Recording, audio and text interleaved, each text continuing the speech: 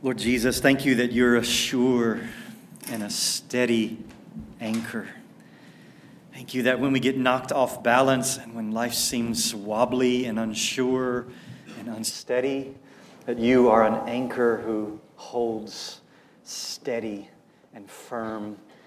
You are a rock, you're a shelter that we can count on and we can lean on, and we thank you for that. God, I pray that your grace would come and minister to our hearts for each individual here and their particular needs and their particular concerns and their particular unsteadiness. God, I pray that you would speak to them, whether it be in a whisper or whether it be in a roar. God, would you speak to your people today from your word?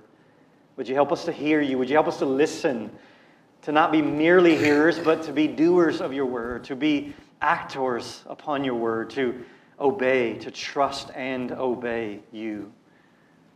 Make us happy in you. Make us joyful with the joy of Jesus. Help me, I pray, to proclaim your word. And we pray for your help in Jesus' name. Amen. Amen. You can be seated. Church family, so good to see you this morning. So thankful for you. So thankful for all the ways that we see God at work in our church. So many evidences of grace all around us. But my encouragement is, let's press on into that maturity, faithfulness of the Lord. Well, in our study of the book of Ecclesiastes, we'll be in chapter 8 today. Ecclesiastes chapter 8. And so go ahead and turn there in your Bible.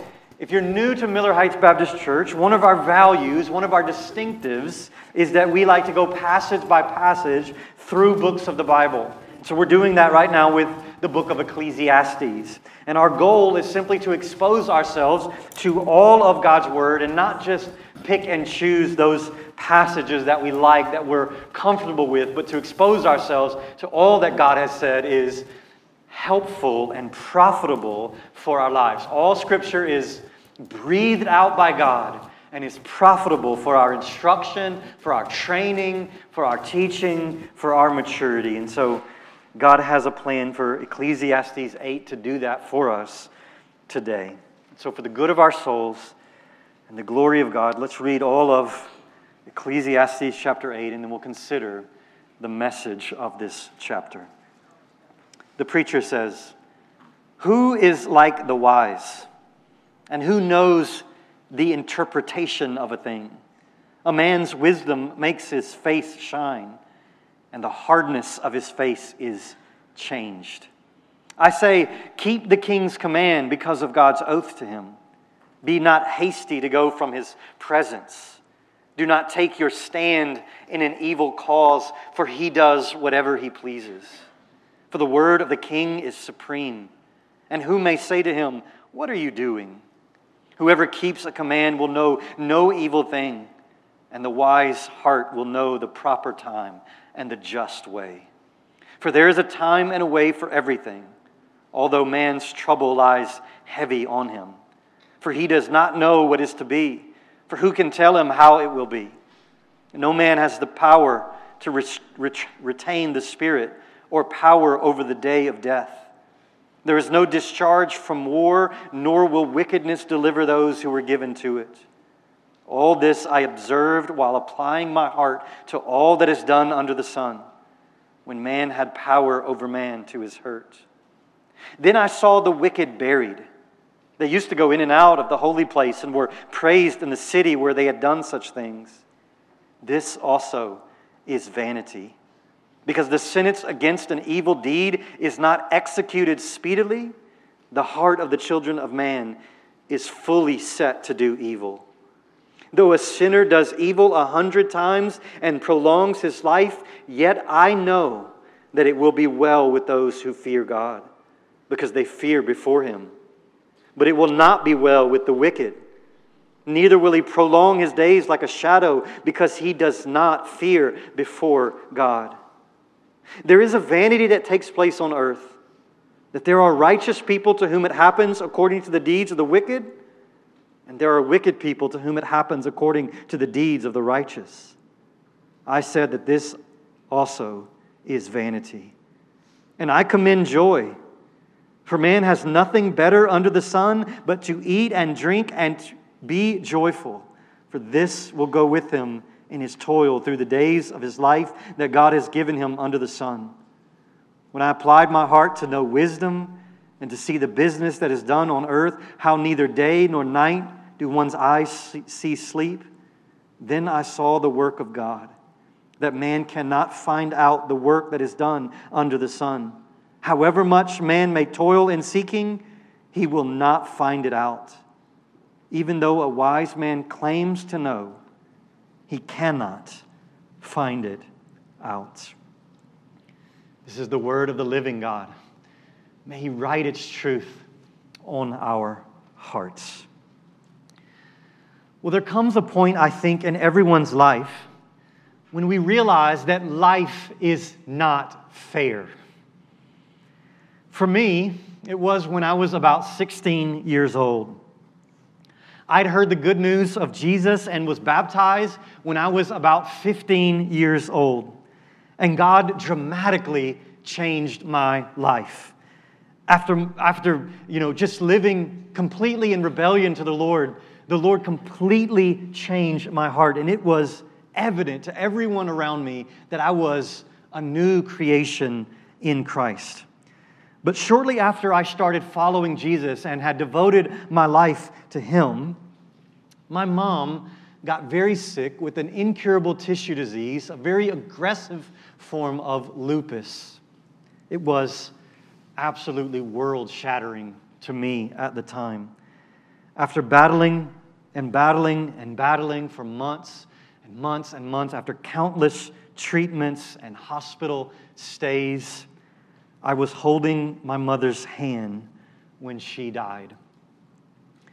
Though so young, I looked to everyone else like I was doing fine. I was handling it fairly well. People checked on me at first. I tried to be really strong. The appearance of things was that I was doing fine. I didn't tell anyone at the time, but for months, every single day for months, I would just drive out to her graveside and just stand there absolutely stunned, completely numb. And in my weakest moments, the most common question that I asked in those days was not, why has this happened to me? The most common question I asked was, why has this happened to me now? You see, my train of thought was something like this. God, I just committed my life to you. I just started following Jesus, wanting to please you. All these years of sin and rebellion, I was totally fine. Everybody completely healthy, no trouble at all. But now that I devote my life to you, this is what I get? I would ask God things like, God, why my mom? Why not so-and-so's mom? Why not that guy's mom? I mean, he's not following you. Why not him? I realize now how sinful those thoughts were, but at the time, those questions felt completely justified to me. I came face to face with the fact that life is not fair from our perspective. You see, I had this sense of justice inside of me that we all have inside of us that says good people ought to get good things and bad people ought to get bad things, right? Things ought to go well for God's people and things ought to go bad for sinners. I had this sort of weird theology of karma. And it was only by the grace and power of God that I was kept from having a major crisis of faith in those early days of being a Christian. But I know for many people, it is questions like these about the unfairness of life that seem to shake their faith to the core. I mean, let's be honest, friends. We live in a cruel world. We live in a cruel world. I mean, good and godly fathers have trouble finding jobs to provide for their family while sleazy cheaters get promoted at the Fortune 500 company. God-fearing wives long to get pregnant and have a family of their own, but they cannot, while promiscuous, young, unmarried women have no problem getting pregnant. Sickness and death come to the honest and humble man of God, but the alcoholic lives a long and fruitful and prosperous life. We even have sayings that try to sort of lightly capture this reality that we're mystified by. We say things like, the good guys never win, or the good guys finish last. The preacher of Ecclesiastes observed this maddening fact long before any of us existed. Among the things that made life empty and vain and meaningless to the preacher was that bad things happen to righteous people and good things happen to unrighteous people. Life is not fair. Things are not right. There is injustice and inequality all around us, really. All, as the preacher would say, is vanity. All is vanity. And in Ecclesiastes chapter 8, the preacher is teasing this out even more. He's testifying to this frustration and perplexity that we face in this life. As he has done throughout this book, the preacher is observing life under the sun. He's evaluating and testing and exploring and recording his findings for us. And he's doing this not just to tell us what he found, but he's doing this so that we would have wisdom to navigate this same exact world that he observed so long ago. In chapter 8, verse 1, the very first verse of our text this morning, he commends the value of wisdom. He says wisdom is valuable, but the problem is that he's just explained at the end of chapter 7 that people's behavior is puzzling. The schemes of the human heart are endless. Man is not wise. And so in this world, true wisdom is incredibly valuable. He says wisdom makes a man's face shine and change. Wisdom helps us navigate the frustration and futility of this life under the sun. So let me highlight 5 truths about this life that the preacher highlights for us. He's continuing to show us the way of wisdom in this empty life, and he does so by just observing what life is about.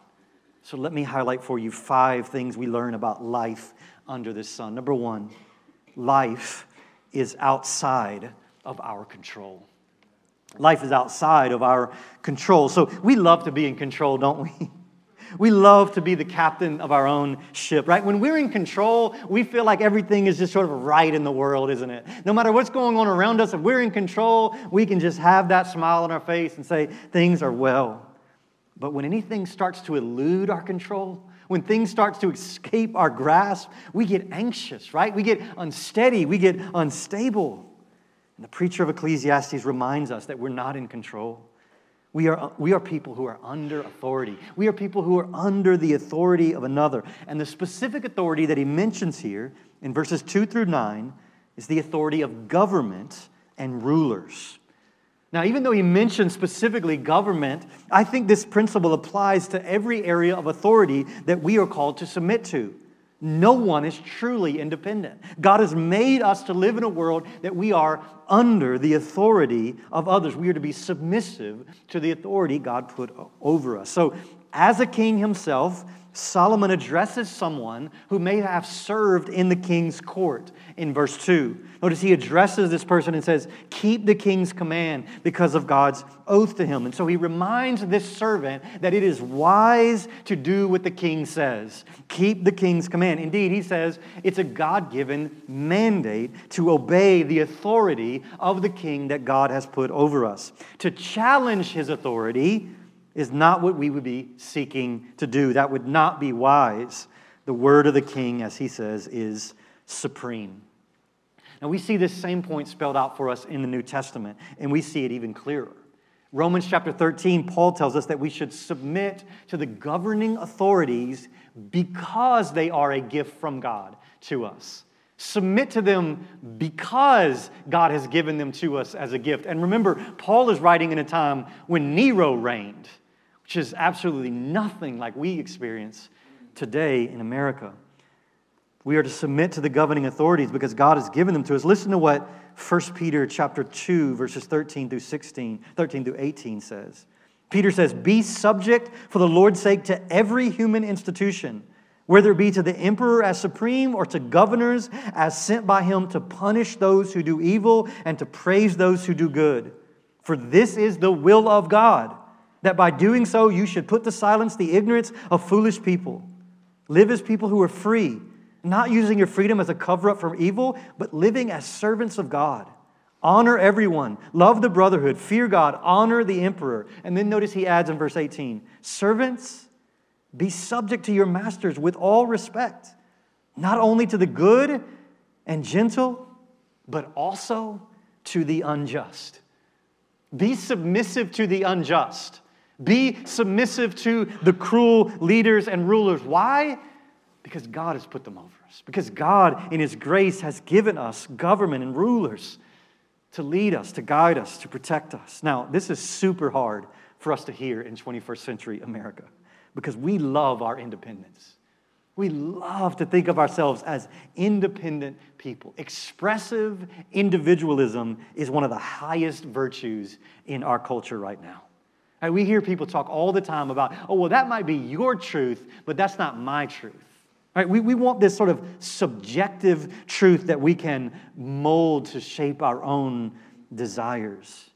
What we do is we dismiss all other forms of authority that are outside of us as oppressive, right?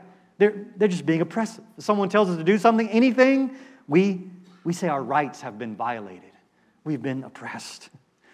Ecclesiastes pushes back against us in these sinful tendencies in our lives. We are under the authority of another. We are under the authority of government. We are under authority in the church. We're under authority in the workplace. We're under authority in our homes and in every area of our lives. Look at how he fleshes this out in verses 7 and 8. In verse 7, the preacher basically says, we don't know what will happen. He basically says, we don't know what's going to happen tomorrow. We think we can predict the future based on the past, but no one knows what the next moment will bring. We aren't in control of what happens to us, he says. And then in verse 8, he lists some specific things we aren't in control of. He says, you're not in power of these things. He says, we can't first retain the Spirit, which may be a reference to restraining the wind, same word, spirit and wind, or it might refer to our human spirit. Either way, the point's the same. We aren't in control. We don't have the power to control. Next, he says, we don't even have the power over the day of death. We don't have power over our own death. The day of death will come when we least expect it, he says. Again, in our independence, we hate to hear stuff like this, right? We think as long as we eat right and exercise, don't make stupid choices, that we will live a long and prosperous life. But we can't control when we die. We're not in control of that. Sure, we should use the wisdom God has given us, but we do so with humility, acknowledging I'm not in control. Next, he says we're not in control of when we go to war or when that war is over. That's the king's decision. You can't discharge yourself from war. You're under the control and authority of one higher than you. And finally, in verse 8, he says we can't even deliver ourselves from evil. We can't even deliver ourselves from our own wickedness.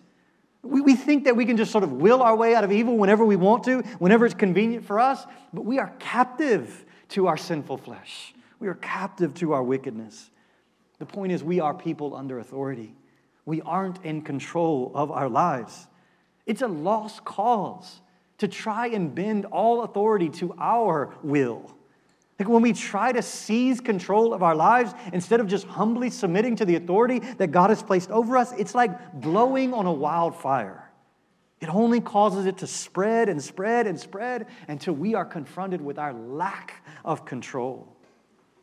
Friends, living well in submission to authority is one of the very undervalued means of happiness and contentment in this life under the sun. I just observe. I've found the most unhappy people are those who are unhappy with the people in authority over them. Just live in unhappiness. This is one of the most undervalued means of just being happy and content and living wisely in this world is to submit to the authority that God has given to us. I think that's the wisdom the preacher is spitting in verses 2 through 9. He's saying, live as people under authority. You're not in control of your life. Now, sure, Is there a time for disobedience and rebellion against authority? Absolutely, but only when that authority calls us to disobey God. We are under the authority ultimately of God and of His Word. And so we are called to submit to authority so long as that submission doesn't mean disobedience to God. We aren't in control of our life. And the quicker we realize that, the happier we will be. And the quicker our wisdom will change the hardness of our face, the preacher says. Here's the second observation that he makes about life. Life is not fair.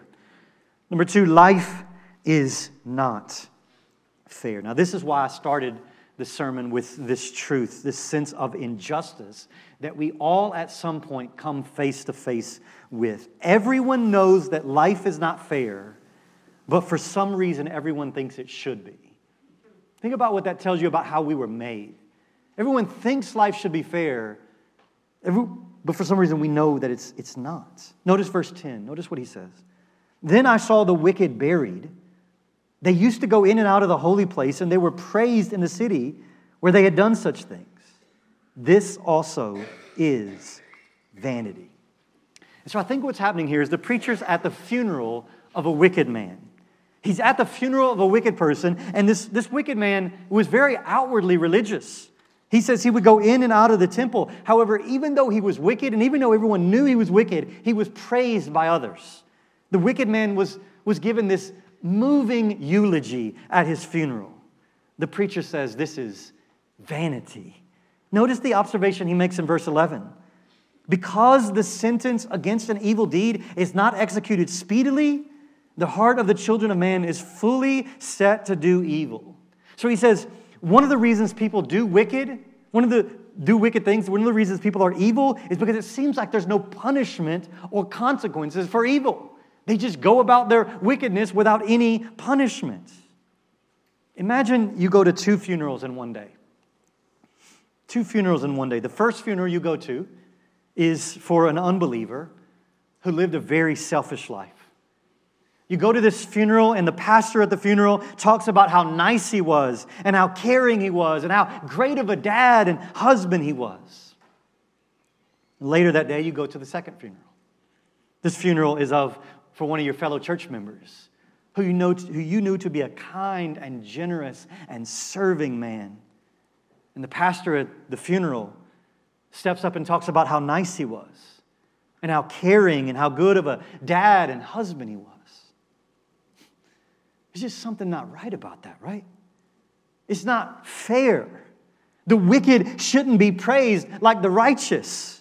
The wicked man should get punished for his wickedness. The righteous man should be praised. The wicked man should be condemned. You see, when evil people aren't immediately struck down by lightning, it should be absolutely amazing to us. When someone does wickedness and he's not immediately punished, we should all just marvel at that. You see, friends, when evil deeds aren't immediately punished, we assume that we can just get away with it. We assume that we can just do whatever we want without consequences, right? This should be astonishing to us. But friends, our God is patient. The reason verse 11 is true, that wickedness isn't punished immediately, is because our God is patient. Our God is slow to anger. Listen, He will punish all evil, but He doesn't do it immediately. And because He doesn't do it immediately, what do sinful humans do? They presume upon God's mercy, and they continue in their evil deeds. Listen, if you're listening to me right now, and you're not trusting in Jesus for your salvation and seeking to live your life pleasing to Him, you need to understand something.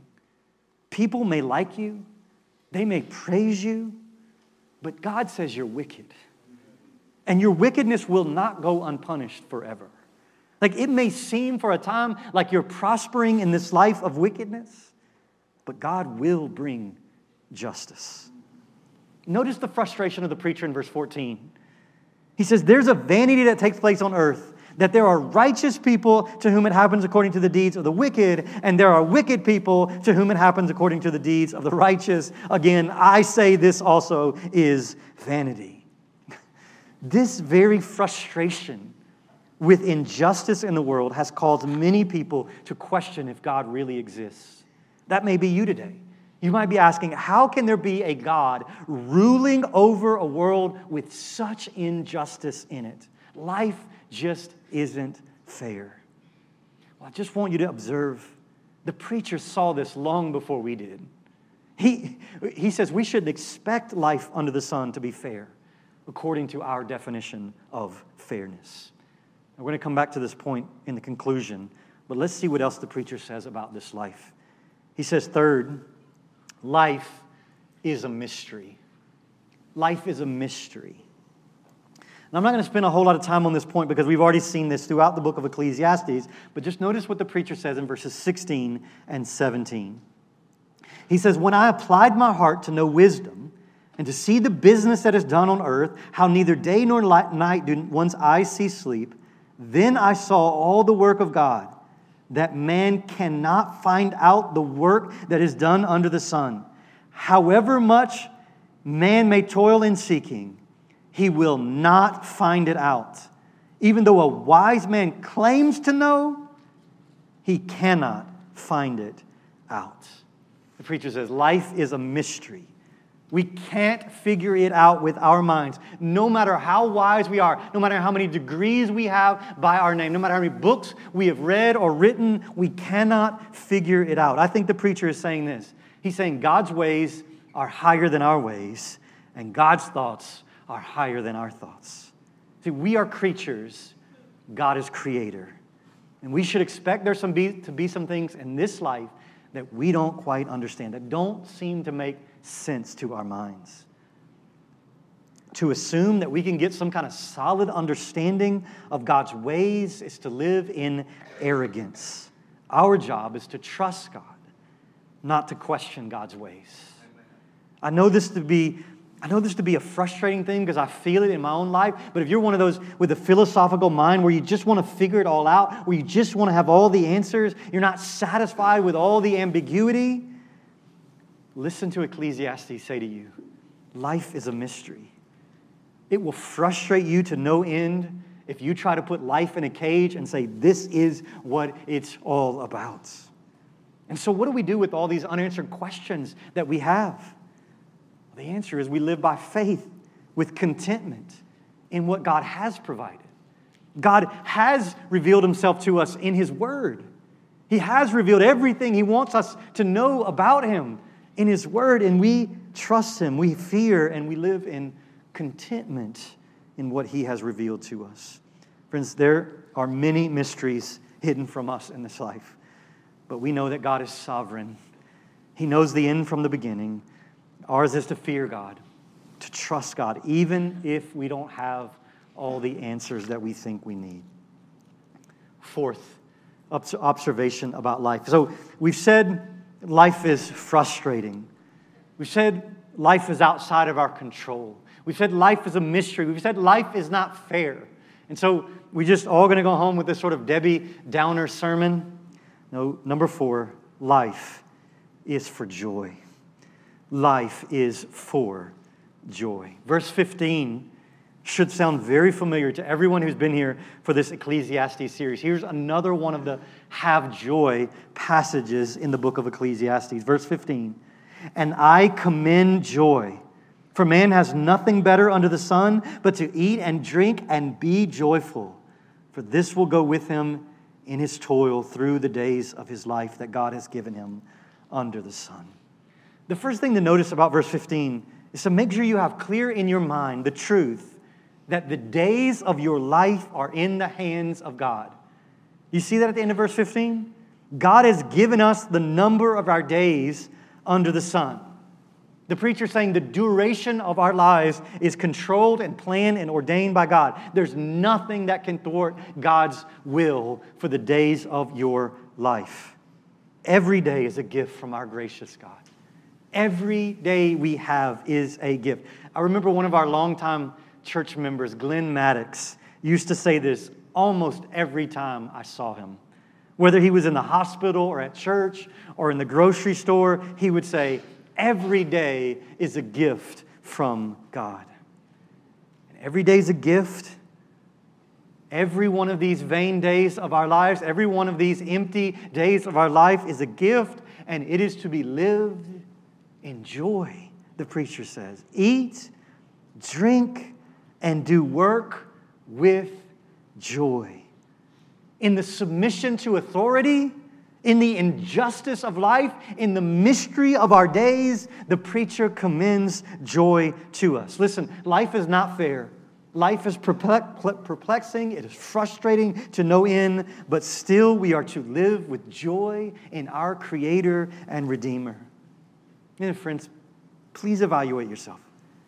If your life and labor is not characterized by joy, something is seriously wrong.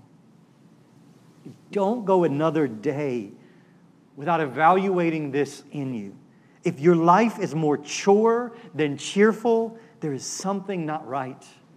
If life is more drudgery than delight, there is something deeply wrong. Because listen, joy is possible even in the midst of pain and uncertainty. The reason I know that is because God commands us to rejoice in our suffering. He commands us to rejoice always with no qualifications, always in everything. God is working all things together for the good of those who love Him, and so joy is possible because we know the outcome. We can endure anything in this life under the sun because we know that our God is for us. He is not against us in Jesus. Listen, we don't have joy because of things we have or don't have. We don't have joy because we understand life or think everything is right in this world. We have joy because we have a treasure that is not under this sun. Life is for joy. Life is for joy in Jesus, our Savior. And so evaluate your joy today. Are you known as a joyful person? Do people know you as someone who spreads happiness? Do you eat with joy? Do you drink with joy? Do you work with joy? This is the life God has given you. These are the days that have been gifted to you by God. And so the preacher commends joy. This is what life is for. Pursue your joy in Jesus all the days of this life under the sun. Well, fifth and final observation about this life under the sun. Number 5, this life is not all there is. This life is not all there is. Yes, life is outside of our control. It is unfair. It is a mystery. But this life is not the only life there is. So I think for the first time in the book of Ecclesiastes, the preacher says something positive about the life after this life under the sun. Look at verses 12 and 13. He says, though a sinner does evil 100 times and prolongs his life, remember, he's not punished immediately, yet I know that it will be well with those who fear God, because they fear before Him. But, verse 13, it will not be well with the wicked, neither will he prolong his days like a shadow, because he does not fear before God. So it seems to me what's going on here is the preacher stops merely observing life under the sun. See, most of what's gone before chapter 8 has been him saying, I see this, I see this, I see this, I observe this, look at this. I think for a moment he puts down those glasses. He stops observing for just a moment and he says something theological that he is sure of. Notice, in fact, the phrase, I saw, is replaced by the phrase, I know, in verse 12. No longer is he saying, I see, but here he says, I know this to be true. And so here's a truth he's confident of. Even if he can't analyze it with his senses, even if he can't point to it to see it, he says, this I know to be true. What does he know? He says he knows it will be well with those who fear God because they fear God. Remember, fearing God is the beginning of wisdom. And those who fear God are promised blessing. And so even if the one who fears God is treated like a wicked person in this life, the preacher is confident it will ultimately be well with him. And he's confident that it will not be well with the wicked. Even though it may seem like the wicked are being blessed in this life, it will not be well with them in the judgment. The very last verse of the book of Ecclesiastes Chapter 12, verse 14 says, "For God will bring every deed into judgment with every secret thing, whether good or evil." And so that's the truth the wicked person hasn't considered. They haven't considered the justice of God. That God will one day right all wrongs. God's justice demands He punish all evil. And so, friends, because of this truth, we don't have to have perfect justice now. We don't have to have perfect fairness. We don't have to have all the answers in this life under the sun, because this life is not all there is. And so that's what the preacher says in this passage. But honestly, when I study this passage, when I think about what he's saying, I think this passage should leave us a little wobbly, a little unsure when we come to it. Because listen, we shouldn't immediately identify ourselves with the righteous person in this passage. I know that's what you did, because it's what I did too. You come to this passage, you immediately want to think, oh, it's going to go well with the righteous. If we're honest with ourselves, we don't fear God as we should. We have never feared God as we should. And so when it says it will not be well with the wicked, we should tremble, because we are the wicked. Our sins are many and they are offensive to God. So honestly, the most confounding truth in this life is not the unfairness of the righteous getting what the wicked deserve and vice versa. The most confounding truth is that God would forgive any one of us of our sin and promise that it would be well with us for all eternity. That's the perplexing truth. That's the truth that should leave you dumbfounded and just a little unsteady. That it will not go well with the wicked should make perfect sense to us. We get that. The wicked, it should not go well with the wicked. We expect that. But that it will go well for any sinner is what's really unfair. You see, the gospel, the good news of Jesus Christ, is the most unfair truth in all of history.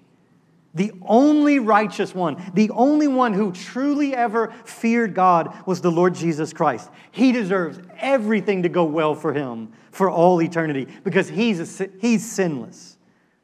But you know what happened to Him, right? Jesus was put to death by His own Father. He was beaten and flogged and crucified, and He deserved none of it. And you know what? Jesus never protested that He was being treated unfairly. The only one who deserved eternal blessing being treated completely unfairly, and never once did He protest. He never cried out against the injustice of the cross. He willingly bore His Father's wrath in the place of sinners like us, so that it could go well with us for eternity. You see, if you want to demand fairness in this life, you'll never truly love the gospel. Because only when you embrace how unfairly we have been treated can we begin to obey verse 15 and have joy in this life. See, the only way we can say it will be well with me, that it is well with my soul in eternity, is because God, the Son, was treated unfairly in our place. He was crushed for my iniquities. See, I'm the wicked man who's been treated far better than I deserve. I'm the wicked man who should have been struck down in my wickedness every day of my life. I'm not the upright man who's been treated like the wicked man. See, that's what I didn't understand when I was 16 years old. I assumed that it should go well with me when I should have assumed the exact opposite of that and been eternally grateful for all the good things that God has promised to me in Jesus. See, this is the truly perplexing truth of the universe. How can I say it will be well with me? How can I say that it will be well for all eternity with my soul? The only way I can ever say that is because of Jesus. You see, when people ask the question, why do bad things happen to good people? Which is a question people are asking all around us. And just last week, I saw one of my friends on Facebook ask this same question. Why do bad things happen to good people? Well, the problem with that question is it's the wrong question. See, a better question is, why does anything good happen to bad people like us? Why does anything good happen in this life? See, that you and I are not burning in hell right now is the most unfair thing in all the universe.